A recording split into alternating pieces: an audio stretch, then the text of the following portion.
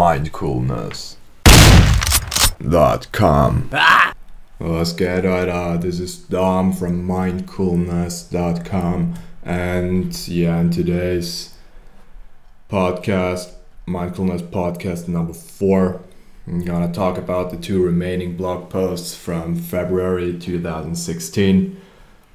The topics are going to be willpower, lessons in self-discipline, number 1. So that's the first part of my willpower series.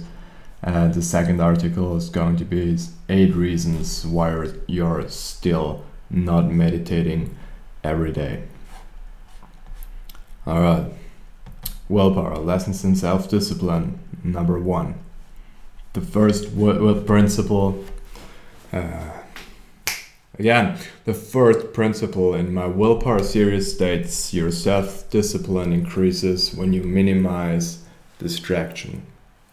First of all, no, you probably don't have ADHD. Don't take this as a medical advice, because I'm not a doctor, but for some people, attention deficit disorder seems to be just a convenient excuse not to take responsibility for their lack of discipline. The truth is, everybody gets distracted. You can do something about it, but not if you hide behind a mental disorder you most likely don't have. Okay, now with this out of the way, let's get started. In an experiment by Schiff and Nallies from 2004, people had to remember a number with either 2 digits, which was the low distraction group, or 8 digits, high distraction.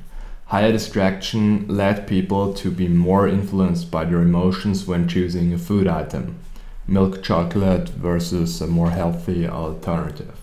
So if you want to make rational food choices because you've committed to getting shredded, then minimize your distractions when you buy groceries. And if you don't buy shitty foods, you can eat them. It's the easiest way to stick to your diet. When you're distracted, you're more likely to give in to temptation or get lost in procrastination land.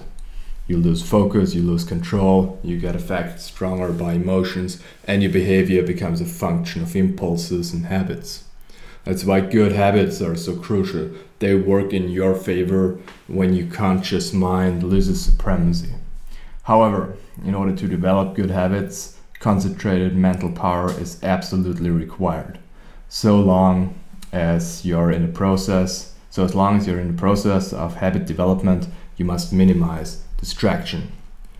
In case you want a more scientific explanation, consider the role of the dorsolateral prefrontal cortex. This part of the human neocortex mediates both willpower and working memory. If your working memory is busy processing distractions, which means high cognitive load, you will have less resources to exert willpower. Remove the distractions and your willpower will increase. Simple logic. Now back to the more practical stuff.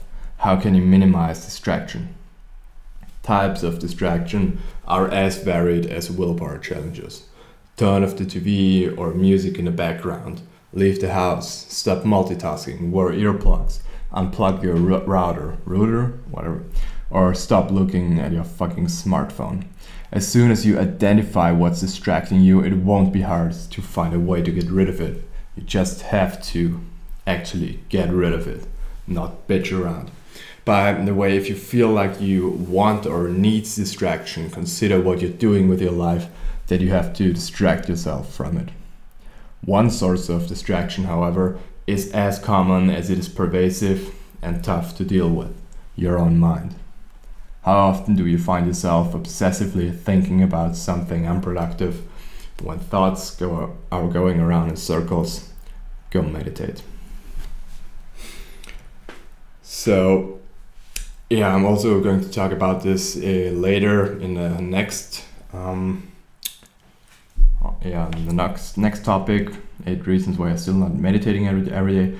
But here it says, go meditate, set an alarm for 10 minutes or 20 minutes, sit down comfortably, adopt a straight posture, close your eyes. Observe your body as you breathe in and out. Don't control your breath, just observe it. When thoughts hijack your mind, you smile at them and you guide your mind back to your breath. moving in and out through your body. When the alarm goes off, you're done. Ready? Go. You can stop the podcast, set your alarm, and do as I instructed. Sure, meditation requires self-discipline, but it also strengthens it. Just like weight training, both requires and strengthens muscles. In the long term, meditation is the royal road to self-discipline. Along the road, unwanted distractions become more controllable, more minimizable. Less distraction equals more sex. Personally, minimizing distraction has helped me powerfully in dealing with my approach anxiety when hitting on sexy female strangers during the day. Focus. Don't get distracted by the other strangers around. Don't get distracted by bullshit excuses or possible outcomes. You're too busy talking to a girl for 1 minute to grab her number. Don't lie to yourself. And don't get distracted by how your body language might look like to her. Will I act badass enough? Fuck that. If all you think about while walking up to her is hey, hey, hey, hey, hey, then you will succeed.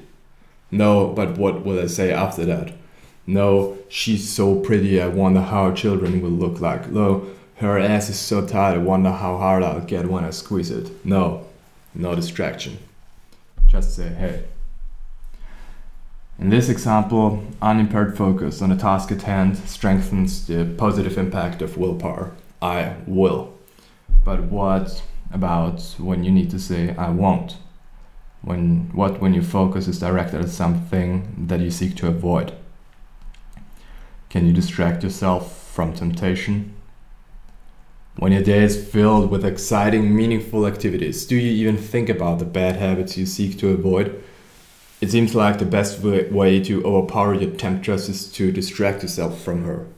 Thus, for the negative force of willpower, your power to resist, the principle seems to reverse into maximize distraction. Not really. When you're focused on living life through fulfilling activities in life in line with your true will and purpose, bad habits aren't even part of the equation. The concept of distraction doesn't apply. On the other hand, when you're actually facing your temptress, you can't simply do something meaningful instead.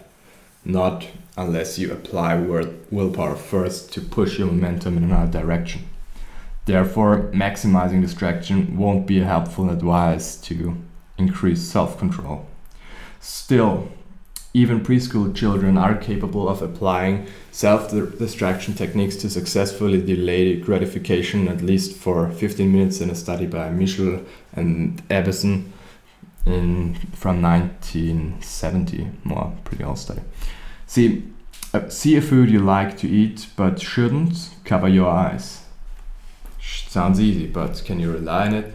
As long as your body-mind stays focused on your temptress, it's just a matter of time until your psychologically and physiologically charged potential flashes into action.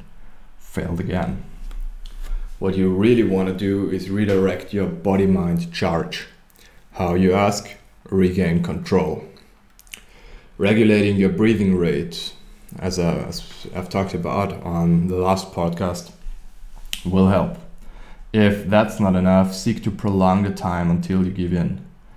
If you know right from the start, and often you will, that you're about to give in to a craving, accept the fact that you will and start to mindfully observe what's going on in your body. Don't fight it. Just use this mindful observation to delay the moment of your surrender. What sensations are there in your body? How tense are your muscles? Where do you feel pain or discomfort? If you practice this acceptance and mindfulness, your giving in will feel less like a capitulation. You will regain some of your control a bit more every time and retain your positive mindset. Then someday, when your temptress rises again, you will be powerful enough to experience your body-mind, fully accept the temptress inside you and let her go. Then watch her fall and decay. Breathing and body-mind observation is definitely superior to mindless distraction. I've heard people recommend distraction through watching TV, listening to music, solving a puzzle, reading a book, or going outside for a walk. While this might work on some occasions, such ways to suppress desire will not work consistently in the long run, and such ways are not reliably available at all times. In contrast, your breath and your body-mind are always present, always at your fingertips. Breathing, body-mind awareness, acceptance, mindfulness. Isn't that just meditation again? Yes. This process of regaining control certainly is a form of meditation, a form of mindfulness.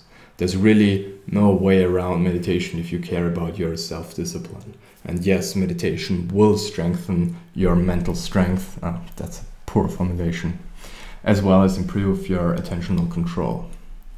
Malinowski discusses the neural mechanism of the latter relationship in his review article from 2013. Link, of course, on mindfulness.com/mastery/willpower minus self minus discipline minus 1. Keep in mind, however, that resisting distraction requires willpower and will thus fatigue your self-control muscle.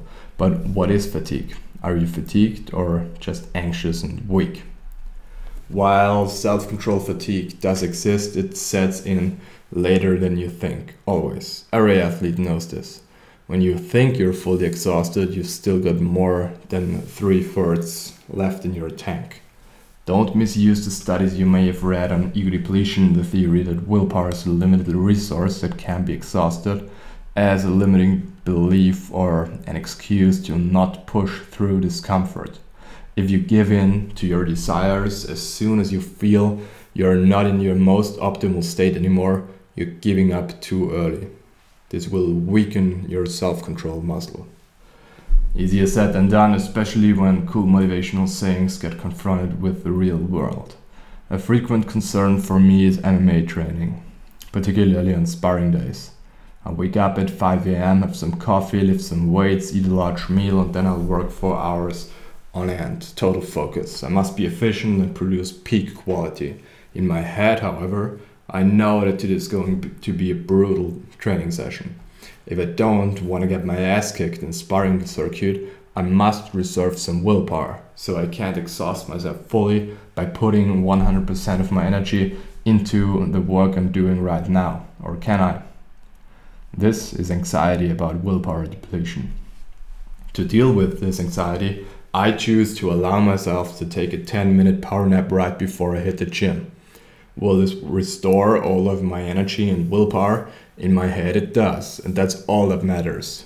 What's crucial here, however, is not the power napping per se, but that awareness of this potential method to replenish my willpower will alleviate my anxiety about its depletion. You see how this works? Anxiety is a stressor. Stressors cost willpower. Remove the stressor and you will have more willpower, even if in the end you don't even take the power nap. But now let's take a closer look at the ego depletion theory. Is your willpower limited?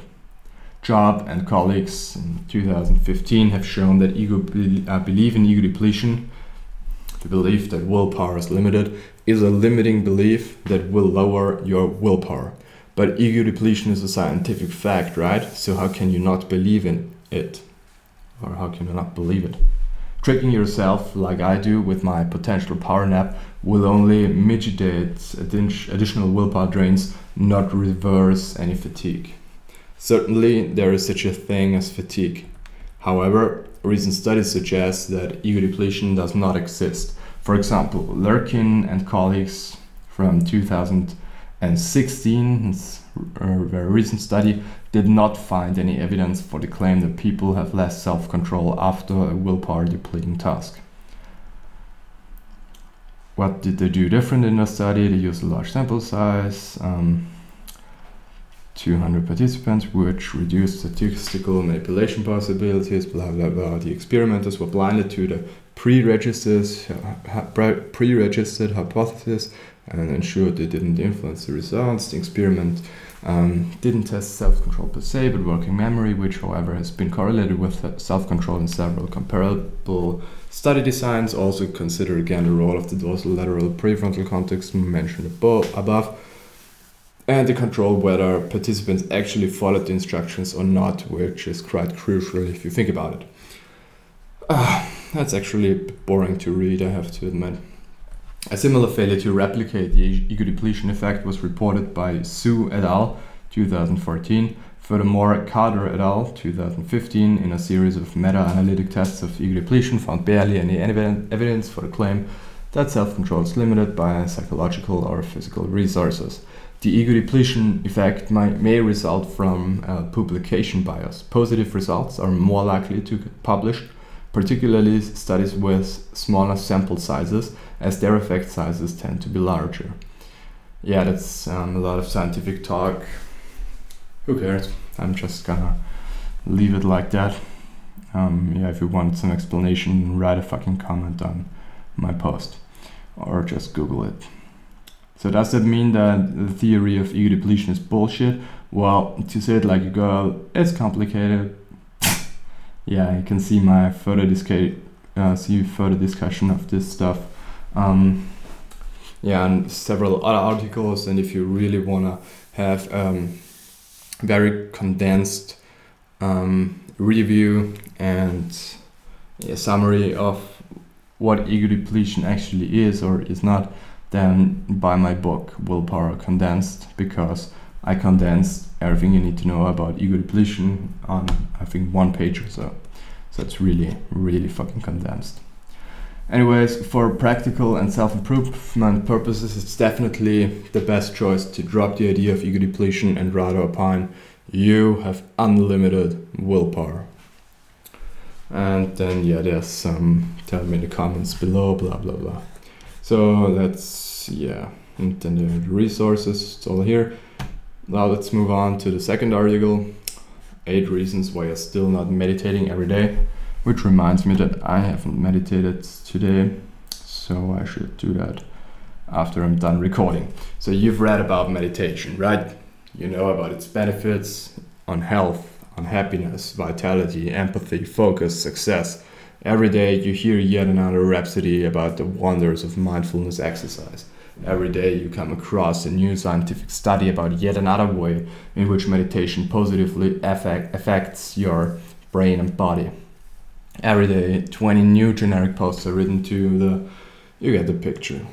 Maybe you're already zealously telling others about meditation and about how you do it basically every day. Yet when you sincerely look at your past month, you find that you haven't been quite consistent with it.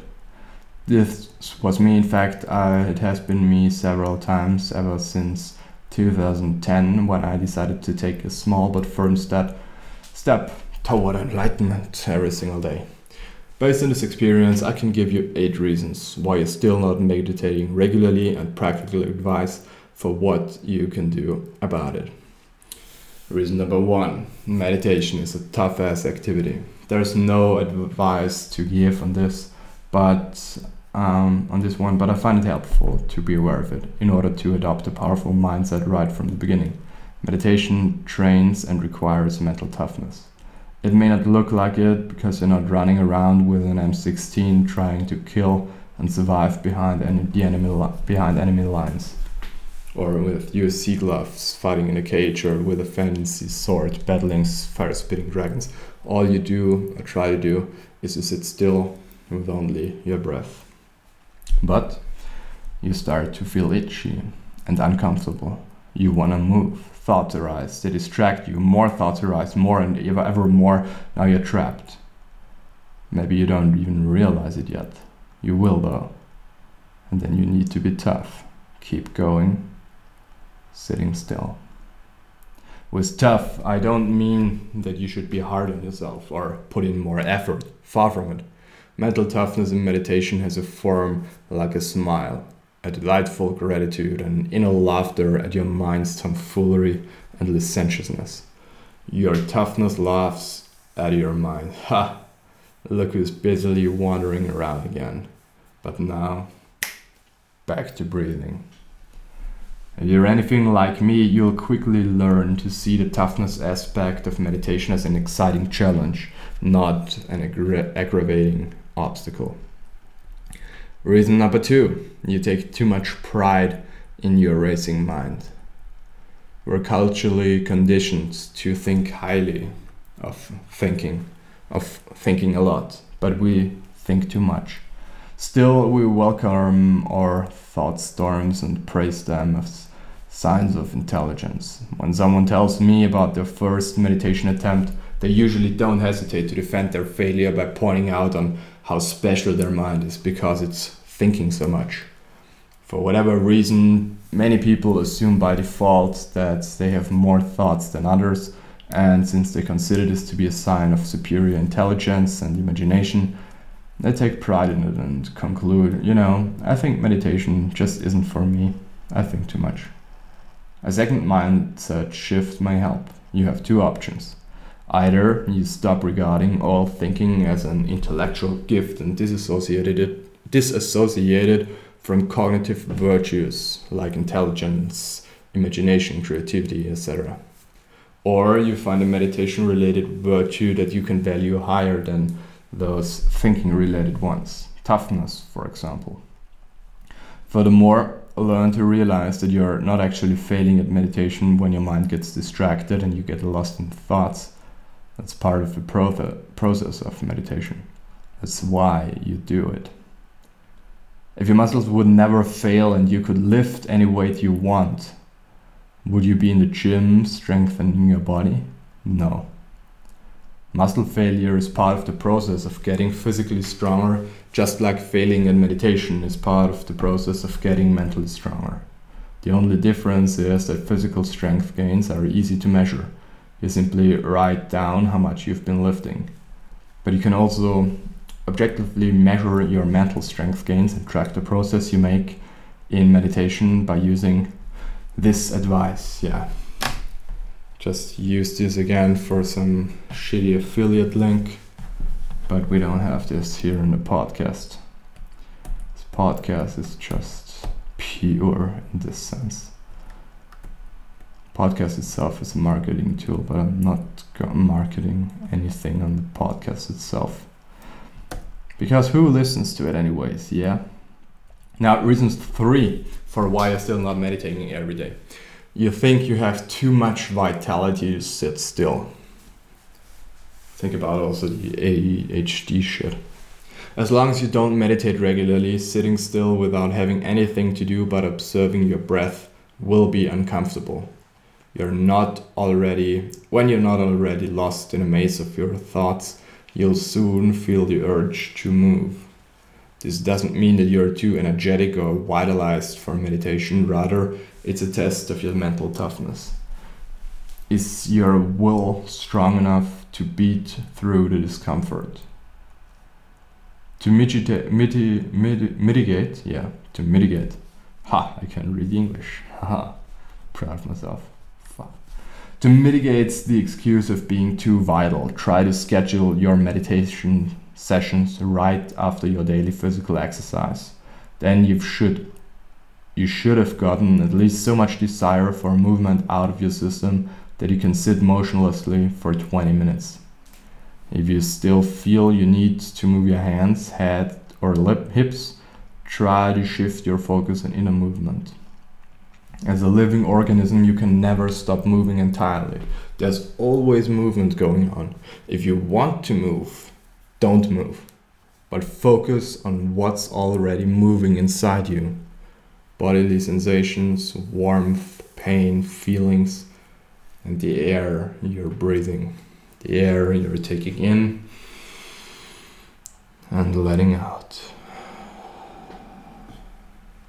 Another approach would be to replace seated breath meditation by moving meditation. Walking meditation, yoga, tai chi, karate, katas, etc. They're all legitimate mindfulness exercises. I practice moving meditation myself. However, it takes time to learn and internalize novel movement patterns. So since it does that, your focus will be on external rather than internal body motion for most of your initial practice. Also, I personally feel that seated meditation is superior to all other methods as far as raw mental strength is concerned. Reason number 4, while you're still not meditating every day, you're attempting meditation marathons. If you haven't been meditating every single day for a few weeks, don't even think about meditating for longer than 20 minutes per session, unless you have nothing else to do in your life. Because you don't have enough mental, or amental if you will, endurance yet. Second, you're setting yourself up for disappointment if you meditate for too long. If you don't complete your meditation marathon, you'll feel like a failure, which undermines the habit creation. And if you sit through a marathon while being constantly trapped in thoughts, the entire undertaking will seem like a big waste of time. And thirdly, you're setting the bar too high if you do it for too long sessions. As soon as your life becomes more stressful or difficult again, and meditation can't fully shield you from that, you'll either feel bad about having to devote less time to meditation, or you'll drop the habit altogether. So, if you think you can meditate for 30 to 45 minutes, set your timer to 15 or 22. If you think you can do 15 minutes, set your timer to 7. It's also totally fine to start with 2 minutes a day for your first week. There's nothing to lose. Give this tip a chance. Don't approach or don't attempt meditation marathons. Number 5, while still not meditating on a daily basis, you lack emotional attachment to the benefits of meditation. The articles you read, the facts and stories you hear, the knowledge you gather, it's all just information. You know how good meditation is for you, but knowledge doesn't drive actions. Emotions drive actions. If you don't have any emotions attached to meditation or its benefits, you'll likely have a hard time getting your ass up to sit down and meditate. Look at all the people who go to the gym. Are they motivated by their knowledge about the scientifically well-documented or proven, as they say, health and longevity benefits of physical exercise? No, they aren't. Most people, if they're honest, are driven to work out because they feel ugly or insecure and it haunts them, or because they would feel ugly and insecure if they didn't work out, but usually they're always insecure. Others work out because it makes them feel powerful and because they've experienced the actual health and vitality benefits. So they're emotionally involved in working out, so they do it. Don't get me wrong, meditation isn't about reaping the benefits. Meditation is purely process-oriented, not a goal-oriented process. But let's be real, the path is the goal, is an insight one can only gain when already walking the path. It'll motivate no one to get started. However, if the only reason you want to meditate is to reduce stress, anxiety, or depression, you may also try an alternative method instead. I'll talk about that in a later podcast. Alternative methods would be bioenergetic exercises or what else? Or working out, physical exercise, of course. Reduces stress, anxiety, depression. How can you get emotionally attached to meditation? There are plenty of methods. One would be to read personal success stories of people who meditate regularly and share their experiences online, for example, on Reddit, subreddit, meditation. Another method which worked very well for me is to schedule your daily meditation practice in such a way that you can experience its immediate positive effects. When I started meditation in 2010, I used to meditate before going to bed. It made me sleep like a log. No sexual release required. I kept doing this for a while because I liked the subtle post-meditative bliss, and I noticed that whenever I didn't do it, it took me longer to fall asleep and I felt less refreshed upon waking up. Cognitive bias or actual consequence of meditation doesn't matter. What matters is that my mind's association between nocturnal meditation and better sleep, together with the reward of mild bliss, built enough emotional reinforcement that I kept meditating, at least until the day Another typical excuse set in. Number 6. You have too much other, more important shit to do. Bringing balance in your life is, yes, you got it, a matter of toughness. People love to rave about passionate obsession as the royal or only road to success. If you don't dedicate 100% of your time, attention and energy to that one thing that is your life's purpose, you won't be the best, you won't be a winner, right? Who isn't afraid of mediocrity? Well, these are not questions to discuss here, but since you found this article, I assume that you already are aware of how meditation will not subtract from your 100%, rather it will multiply it. Hence, my advice here is again to adopt the supportive mindset. Meditation never distracts you from your more important shit, rather it enhances your productivity, effectiveness and quality time. Second, integrating meditation into your ambition-driven life requires mental toughness, while working harder and harder with mindless obsession is in truth the easier way, because a unidirectional focus requires less control. Be cautious though, meditating too much may be harmful to your ambition, for it might make you realize how your ambition is fueled by you caring way too much about what other people think of you. Reason number 7 why you're still not meditating every day. You don't feel enough external pressure. This is a long podcast. Fuck, already more than half an hour. Okay, you don't feel enough external pressure. I'm not saying you need or should have external pressure, not at all. Nevertheless, it might be a valid reason to consider. Let's compare mindfulness training to athletic training. Athletes constantly experience external pressure. They have their coaches and training partners waiting for them in the gym. They have the support of their fans, friends, family, and maybe even the country they don't want to disappoint. They're often monetarily involved. They may even have an internalized external pressure like daddy issues. And of course, today every clown has their Instagram pics and Facebook check-ins. With meditation, on the other hand, nobody notices when you don't show up. Nobody cares. The complete lack of social pressure makes it hard for many people to stay motivated and actually do meditate. Now, when you're done telling yourself for the 17th time how you don't give a fuck about what others think, yeah, that was Alpha. So again, now when you're done telling yourself for the 70th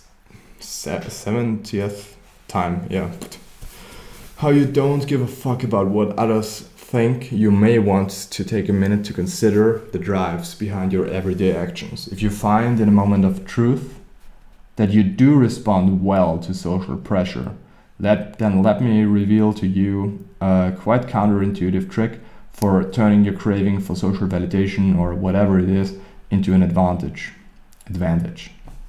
Relocate your meditation sessions to a place where strangers might see you. For example, meditate on your balcony if you live in an apartment complex. Meditate on a public bench, a nice spot in a park, or wherever you can sit quietly while there are other people around. Before my first time doing this, I was worried that I might look weird or that there would be way too much distraction, for I did this in a large city, sometimes in most crowded areas. But long story short, it worked for me. I even managed to reach deeper levels of consciousness doing this despite the external stimuli, maybe in an intricate way even because of it. Besides, meditation retreats serve in part the same purpose. Meditation retreats not only provide you with a stress-free zone and environment, but also with enough social pressure to help you sit still and meditate. Anyways, the more you meditate, the more you learn to appease your desire for external recognition, and the less you need to rely on such tricks. Finally, reason number 8, why you don't meditate every day. Well, I don't know if it's an actual reason, but meditation needs to be a solid habit. This last point is obvious, but it's also the most crucial one. Meditating just whenever you feel like it won't work if you want to stay consistent. There is no way around solidifying it into a firm habit. Here are 3 tested approaches you may try to organize your daily meditation habit. Number 1. Pick a specific time of the day and always use that time for meditation. This could be in the morning, right after you wake up, before you go to sleep, or at any specific time for which you should set yourself an alarm on your phone. Option 2, tie your meditative practice to a daily activity. For example, meditate always before you leave the house or when you enter your home. Personally, I've currently connected my daily practice to physical exercise. Since I train every morning, I'll simply meditate for 30 minutes right after I'm done lifting weights or doing yoga. This works great for me because it also integrates my advice from number 3 above. And now number 3. What was number 3 above? This that you are too vital, that you have to move too much. So if you do it after lifting weights, then you have all the movement out of your system. Although actually sometimes I've realized that this isn't actually the case. But yeah, let's not discuss it right now. Okay, the third option of how to create or build your meditation habit and make it stick is to generate your personal trigger. This will take some time to develop, but it's worth giving a try. For example, I used to take 3 deep focused breaths whenever I saw someone using a phone in public.